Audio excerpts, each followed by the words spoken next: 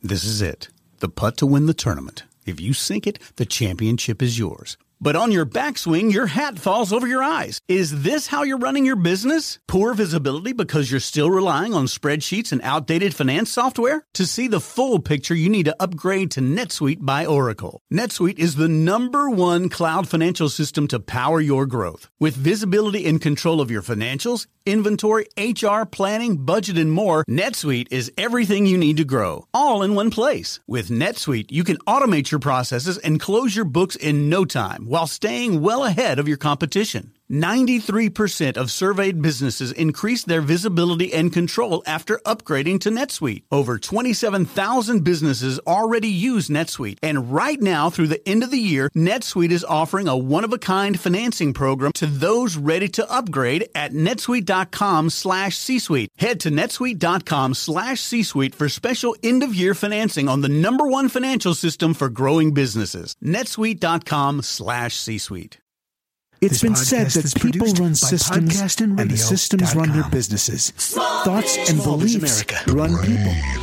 It's all about why we do what we do, what we attribute importance to, what drives us, how we frame the decisions we make, how we feel, and how we think.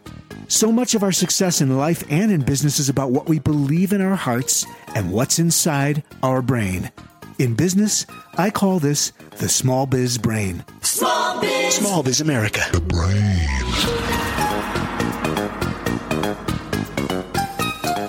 Our guest on this segment is Tamara Kleinberg. She's the founder of Launch Street, the online innovation program and community, and creator of the proprietary innovation Quotient Edge. And by the way, this is the only assessment able to help you discover your unique innovator archetype. This is so fascinating. So that way, when you know that, you can innovate on demand. Imagine that. She's very sought after, worldwide, keynote speaker, CrossFit addict, and knee-high sock lover. I love it. Tamara Kleinberg, welcome to the program. Hey, David, thank you so much for having me. It's wonderful to be here. Let's just dive right into this. So let's start with Launch Street, the website, go to launchstreet.com. What is Launch Street?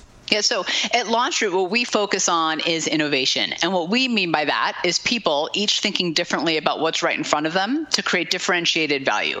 So we work with individuals, leaders, businesses, and organizations to help them leverage innovation to dominate the marketplace. And oftentimes that involves launching new products. Sometimes that's thinking differently about a challenge that they have, but it's always about getting that competitive edge. Well, I love this broader definition of innovation, because when we think of innovation, out of the gate, it's like, oh yeah, I'm going to invent something. And that's not always what we mean. We mean this way of thinking, this frame of mind that you're describing.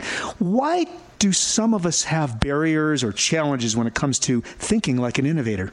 Well, I think there's some myths out there that we've accidentally bought into or we've been sold a bad label of goods, as they say, when it comes to innovation. So I think you kind of started it. We think of innovation as what's the new technology? What's the new product that's being launched? That's the output of innovation. So we think it's only, relegated to a select type of thing. And I think on top of that, we've also bought into this myth, which is absolutely not true, that, the innovative ones are the, it's not me, David, it's you down the hall with your, funky glasses and your cool Mac and, the blue streak in the hair. And, you have been divinely ordained to be innovative. And I'm just waiting for you to say something. So we kind of think that, it's only certain people, certain times, and oftentimes in a crisis is when it comes out. The reality is innovation is something that we should be doing all the time and that we're actually all capable of. And it's why we created the assessment that you mentioned in the beginning that I'm sure we'll get to. But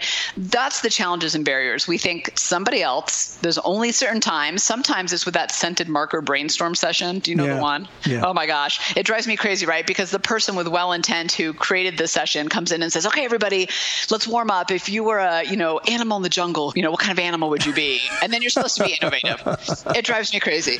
But it's not, right? Innovation is thinking differently about what's right in front of us. And that is something that we can tap into all the time, and it benefits us all the time. Well, I love this. This idea of living creatively is another way of saying to some extent what you're saying. In every moment, there is the opportunity to think a little bit differently than we are patterned or conditioned to do. And that's really what you're after.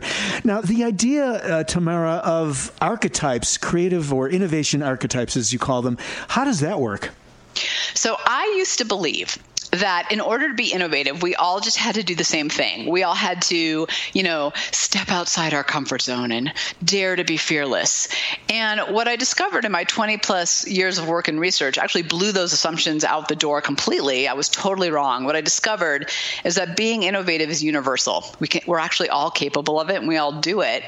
But how we do it is unique to each of us. And there's actually 9 triggers of innovation. And what we've discovered in our assessment is that it's the combination of your top 2 power triggers, so the place that you innovate the best, and the presence of your dormant, so the one that maybe you innovate the least, that come together to create your innovator archetype. And when you understand that, you can do more of what works for you and less of what doesn't, perform at your peak, be that A player, have those innovative ideas. And as you said, you can begin to innovate on demand because you know how to tap into it. Tamara, would it be possible for you to share what a trigger is, maybe an example of 1 or 2 that we might, just so we have a sense of what these archetypes look like? Oh yeah, absolutely. I'll share, I'll put myself on the chopping block and I'll share mine. And I would say that also, if you want to go to launchstreet.com and click on assessment, you'll see all 9 of them with a little bit of an overview. So even if you haven't taken the assessment, you can get an idea for what's there. But I'll give you an example. So my power triggers are experiential and risk taker, and my dormant is collaborative. So here's what that means about me. I innovate by leaping, by taking risks. I'm really comfortable being uncomfortable because I'm a risk taker. And for me, in order to innovate, I have to get out of the confines of my comfort zone and actually be a little bit risky. Otherwise, I tend to shut down. So for me, I've always got to be out there doing those new things, trying those new experiences. Now, I'm an experiential, which also means that I learn in motion. So I'm one of those people. Have you ever gotten in the car, David, with someone like this, where you get in and you're going from your house to the restaurant downtown, and they have no directions, and they're like, oh, we'll just go, and if the stoplight is red, we'll turn right, and then we'll go that way, and we'll go that way, and eventually we'll get there. Yes. Yeah. So you're like me. So that's an experiential. We innovate in motion. Things have to get out of our head and into the real world. And I'll give you a very small, but for me, meaningful example on how this kind of rocked my world a little bit. So I have a team, and I used to give my team a list of the things I needed them to do to put into my PowerPoint presentation for a keynote, a pitch, whatever it was. Sure. And every time I got it back, it was wrong, in my opinion. And I was like, why can't my team, why can't they get it? I've outlined what I want. But then I realized it's because I can't innovate that way. I've got to build it, and then I can give it to them. So if you look at my desk, it's got duct tape and Legos and whatever, because when I have an idea, if I really want to innovate against it and take it further, I've got to build it in some way. Otherwise, I can't see it. So you have to be actually the doing the do. It sounds somewhat like when someone asks you to help navigate on a website to a certain place or a location, I can't do it unless I'm literally holding the mouse and looking at their screen. I can't talk them verbally. Maybe this is more of a verbal processing issue, but I have to actually do it. And it sounds like it's a bit of that kind of thing where you have to be in motion, actually participating in order to think innovatively, to put it. That's exactly right. So today I work out of one of these collaborative workspaces, which I love, and I booked this room that's all whiteboards because I'm trying to think through some. I love great, right? Yeah. I have to think through the strategy, but I can't do that by typing on my computer. I got to draw and bring it to life on the whiteboards, and then I can translate it into the formal document. But the reason that mattered for me is it switched my behavior. I was actually working against myself by trying to give people lists and email things that, to build the ideas. Right. And the reason I was getting it back wrong is because I didn't have a chance to bring it to life first. And that's where I really see what I need and want and how to innovate. And so it's funny. So my dormant is collaborative, which at first, I'll be honest, even though it's my own assessment, I was offended. I was like, hold on, I love people. How am I not collaborative? Right. But that's not how I innovate.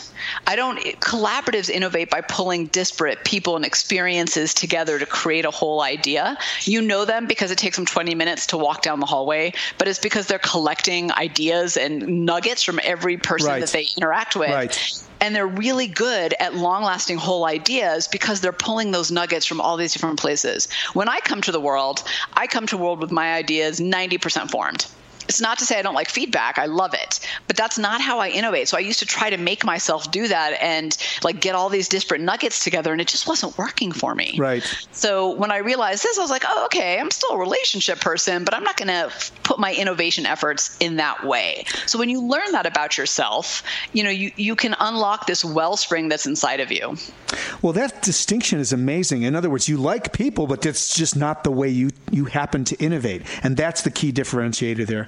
That's so interesting. So we each innovate differently. And by the way, I'm a music composer by original trade, right? So I can completely relate to the style that you innovate. I think I'm very similar to you in that I would generally come and be, how would I say, subjectively, it's a more satisfying experience if my client would say, oh, yeah, it's perfect. Let's go record. Rather than, can we change the flute to an oboe, and can we change the meter from 4 to 3, or whatever the nuances would be. So I don't know that I was protective, but I know that my innate and natural style is to pretty much bake it almost all the way and leave a little room. And over time, I matured and I learned my style and learned to leave a little bit of room at the end. Yeah. And that's a client relationship thing too, which is a little bit different than what we're talking about here. But no, I think you're absolutely right. And I think as a music composer too, you will also understand that I think of it as an equalizer.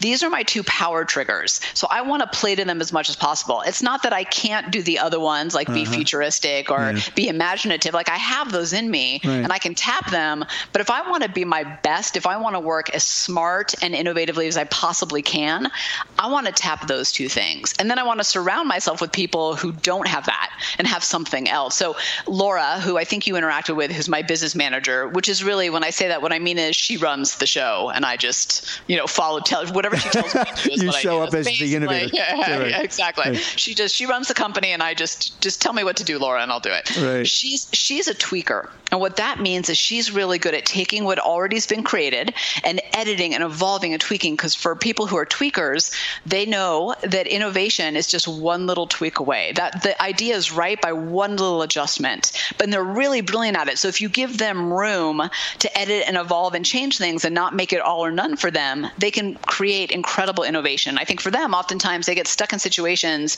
whether it's working for themselves or for others, where they try to go all or none. And they're like, well, it's okay. Like I'm not bringing my best self, my best work. It's because they're not even giving themselves that room to do that. But what's great about us together is I'm experiential risk taker. So I want to start the idea and I want to try it. And then I want to punt. So I send it right over to her and she makes it way better. Wow. What a great partnership, too. I mean, that's team dynamic, optimized. It's so beautiful. And it's also beautiful because what you just talked about exactly happened in advance of this interview, where I got your original splash of questions for this interview, sort of things we would talk about. And then I subsequently got an email from Laura saying, here's some questions that you can ask. And they're very different than yours, but there's some overlap, but they're a little bit more specific. And it's just interesting, and I can feel the touch that she has. That's so cool. Exactly right. On the organizational level, I just want to touch this. Before I do that, we're visiting with Tamara Kleinberg. She is the founder of LaunchStreet, and the website is go2launchstreet.com. And you can take a unique innovator profile there. Is that correct, or is that a paid-for service, or how does that? Is that an assessment that is free, or how does that work? Yeah, so it does require a tiny investment. Don't worry, I don't charge people thousands of dollars for it. Okay. It's just $47. And what I think is cool about it is you get the assessment, so you learn all this information about yourself. But I'm a free spirit wrapped up in a type A personality. So it also gives you access to a password protected area with all these tools so that you can pull the ones that would work for you and maybe even some people around you and start strengthening those innovation muscles every day. So it's the why and the how, but then it's here's the implementation. I want to talk about your experience in innovation in organizations. Let's call it the corporate environment for short. What did you learn about working at, I believe you worked at Apple, right? So what did you learn about innovation and the dynamics of innovation and barriers to innovation within larger innovative companies? Yeah. So I haven't worked for Apple, although, man, do I wish I had. But I have worked for Disney and Procter & Gamble and General Mills and Clorox and the Army Research Labs. So a bunch of different, I think, perspectives, and a lot in healthcare as well, interestingly enough. Wow. So, yeah, I think there's a couple barriers inside organizations. So I think first and foremost, and I alluded to this earlier, innovation tends to be a focus in the moment of a crisis. And that is the last time that, last place that you want to start innovation. It should have happened long before that. That's why you got there. And so oftentimes what I see with these organizations is they wait too long to innovate. And then on top of that, I think oftentimes they get trapped in this cycle of asking the wrong questions. And what I mean by that is they're asking the questions that are in their comfort zone and in their category versus asking what I call inciting questions that are actually going to get them to the future, to success. And then I think that layers to the last one, which is one of the biggest ones that I see is, I think in corporate culture, there tends to be this mistake that success yesterday is going to equal success tomorrow. So whatever I did yesterday to got us to where we are, and great, is what's going to get me to the future. And I'll share this little story for you because it kind of blew my mind. I had a client come up to me, it was actually an attendee at a keynote, and he worked for a huge manufacturing company. And he said to me, Tamara, I have to tell you, our bosses asked us to read the book Good to Great, the iconic Jim Collins business book. Yes. And I said, oh, and he goes, but here's the thing. Half of the companies in there don't even exist anymore. And I hadn't read it in a long time. It blew my mind when I thought about that. And don't get me wrong, I think Jim Collins was right. What he wrote about in his book is what got those businesses to the point of success that they were in then. But what gets you to success yesterday is not what gets you to success tomorrow. And I think it's very easy, especially when dealing with the unknown in a large company, to focus on, well, here's what we've already done that worked, so we're going to do more of that. When you think, Tamara, about what makes an insanely great product, how do you build that? How do you think and frame that out for an organization or even in a smaller environment like your own at Launch Street? Yeah, so let me talk a little bit about a couple of the keys, as I call them. There's actually 7 of them, but let me focus on just a couple that I think are really relevant for today. Great. So one of the things that we have to make sure, and whether it's a product or service, by the way, I would say this still applies. You're providing something of value to someone who hopefully wants to open up their wallet and pay you for it. So when I say product, I am including service in that as well. Okay. So a couple things. One is it needs to redefine the category. It is not enough to do what everybody else is doing and swim in the same red ocean. I think one of my favorite and most common examples of that, or most universal, is Cirque du Soleil. So we used to think of circuses as, tents, elephants, animals, popcorn. Yep. And then they came along and said, nope. Circus is human acrobats and story and, visual arts. So they changed what it meant to be a circus. And I think for me, that's a really big thing. You can no longer get away with just doing what everybody else has done. So that's one of them. I think the second thing is, and this one is a little bit harder for us to wrap our heads around sometime, is we've got to work on a product or service that changes our customers' behavior. So if we think about it, the most obvious one is iPhone, right? Which has changed from everything else we used to do to everything being on my phone. But even think about Airbnb, that's changed how we book our travel and our stay, to Warby Parker, who's changed how we think about shopping for glasses. Now, it doesn't have to always be something big like that. I just like to use those examples because we all can kind of relate to them. But, the best products, the ones that last the longest, if you think about it, are the ones that have actually changed how we do something. They've made our lives better. They've improved something. They've altered it. If you just pull out the same duct tape, I already got duct tape. I'm good. Right. You got to give me something that actually makes it better for me. I'll give you a tiny example, which most people haven't heard of, but you should go to Home Depot and buy it. They used to be one of our clients, Super Rope Cinch. So think of it as a little red cylinder that twists. It has the same strength as tying a knot once you put rope through it. Whoa. So it's cool, right? I don't have to know how to tie a knot anymore. I can just use Super Rope Cinch, and I can tie my, suitcases to the top of my car if I'm a, National Lampoon Vacation or something like that. I can tug a boat. I can, use it as a handle.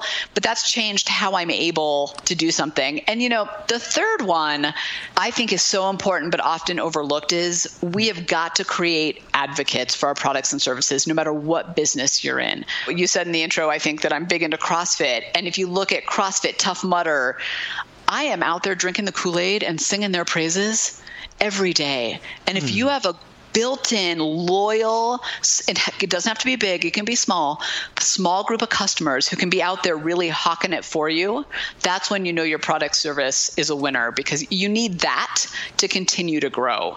And they're really incredible that way. And by the way, it doesn't have to be something like ridiculous, like a Tough Mudder where you're, running 13 miles and going through shock wires. There's, have you seen those videos for Will It Blend? I don't. Oh, yes, I have. Yeah. Oh my God, I love those so much. Right. So that is an industrial blender. That's what that is. Yes. But they created a huge just sense of excitement and community and viral out of creating these ridiculous videos, which if you haven't seen, go onto YouTube and check out Will It Blend. But they're a great example of creating advocates within their community. Having customers is not enough. You really do need a tribe. And it's an emotional connection that you're making with that tribe, as well as, sort of the functional connection, right? Yeah, that's absolutely right. I mean, I kind of look at it as the function and the benefit is the cost of entry in whatever business that you're in. And it's that next level, that heart, that emotional connection that keeps your customers. And David, do I have time to add one more? It's a little bit of a tangent. Absolutely. Yeah. We're good. I think this one really relates. So I'm going to share a little bit of a story with you. Now you'll learn a little bit about my shaving habits in the winter. So just a little while back, I went to the grocery store. It was those Thursday nights where I've got one kid, I've got another one at home. I'm like done with work. I got to get home and get dinner on the table. So I'm like, all right, I got to go to the grocery store. I got to be super fast. I'm going to get exactly what I need. I'm going to get eggs. I'm going to get chicken. I'm going to get vodka. And then I'm going to get out. And I'm in the grocery store and I realize, oh yeah, I need razors. So I go over to that aisle with that sea of razors in it. Yes. Yeah. Right. And you have the holders, you have the razors, there's different levels, they're locked down so you can't steal them, it's all that. Yeah. Right. The boxes. It's ridiculous, right? Yeah. So I'm standing there with my 4-year-old in the cart and I'm going, oh my God, I don't know. Do I need 3 steel blades and a pivot head? Do I need 2 blades and a moisture strip? Do I need a titanium steel handle? Like I don't know what to do. So I basically walked my 2 hairy legs right out of that store and didn't buy anything because I'd had enough. Right. And too many options. Right, it's ridiculous. And the next day, much to my husband's urging, I went and signed up for Dollar Shave Club, where a razor, very simple razor, is now delivered to my doorstep once a month. Yeah. And I did that because I couldn't handle that sea of what I call And I think that's a trap a lot of us fall into. It's better, stronger, faster, smoother, quicker. The I love that. Yeah, it's the trap of And I would encourage all those listeners out there to think about, how do you avoid the because that's just not enough. To succeed in today's marketplace, you need to be different. So Dollar Shave came, piped up and said, hey, tell you what, Tamara, I'll do it as a subscription and you don't have to think about it. And I was like, yes, I'm in. And forget all you with your slightly better razor. I don't understand what you're talking about anyway. You're just adding to the clutter. So right. I think to your question about insanely great products, you got to avoid the trap. The trap. And it may not be better enough to spend your energy on it because time's the real leveler and energy maybe is second behind time, right? So it's so amazing. Yeah. And as we wind out, I wanted to spend a little bit of time with you on your concept or your ideas around the adoption curve and how we might accelerate it once we have an innovative product in the marketplace. Talk a little bit about how you think about that. Got it. So here's the thing with the adoption curve. Some people call it the S curve or the J curve, particularly when it comes to innovative products or ideas out there. There's often a long learning curve. We've got to get the customer and the marketplace to walk to our idea to say, oh, this is better. I don't want to use better because that's the trap. Shame on me. This is different and it's going to improve my life or my work in some way. So I got to get over there. So what I encourage those of the, intrapreneurs out there with an innovative idea is take that idea, particularly the ones that are wildly out there, and attach it to an anchor, something that I, as the end user, the key decision maker, the customer, can understand, that I can buy into. Have you seen all the flax milk and there's almond milk, right? Coconut milk all in the grocery store? Yeah. I use one of those. Yep. Yeah, me too. So there's a reason why they call it milk. It's because that's something I understand. Oh, milk is something that I put in my coffee. I use it in the morning in my cereal. I cook with it. Absolutely. If you had said almond juice, almond liquid, Small is America. I don't know. Liquid would be the most neutral of those choices. I can't even imagine. No, I love this story. I love this story, Tamara, because I recently was talking about launching a podcast series, which is the business, my core business, for a client, nonprofit. And And he wanted to use the word radio in the title for exactly the reason you're speaking about. Yep. Yeah. Because people relate. Yeah, they need an anchor to hold on to, right? You're asking them to go a lot further. So an anchor, a handle, you need something for them to go, oh, okay, I kind of get it. And I've seen a lot of great inventions die on the vine because the adoption curve took too long and the business didn't sustain. So we need to give customers just something to hold on to, a little milk. Just think of, what's my milk? I love it. What's your milk? Stay away from the Tamara Kleinberg's been our guest. The company's Launch Street, the website, go to launchstreet.com, just like it sounds. She's been joining us from Denver. Thanks for joining us on the program. This was great. Thanks, Tamara. Oh, thank you so much for having me. It was so much fun. Thanks for joining us on our journey into the small biz brain. Remember, you can subscribe on iTunes, and please do give us a review there. You can contact me at podcastindradio.com. I'm David Wolf. We'll see you next time.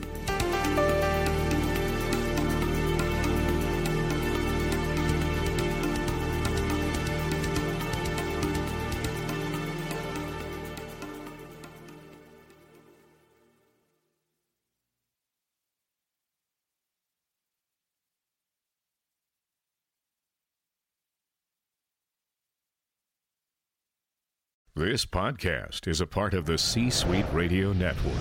For more top business podcasts, visit c-suiteradio.com.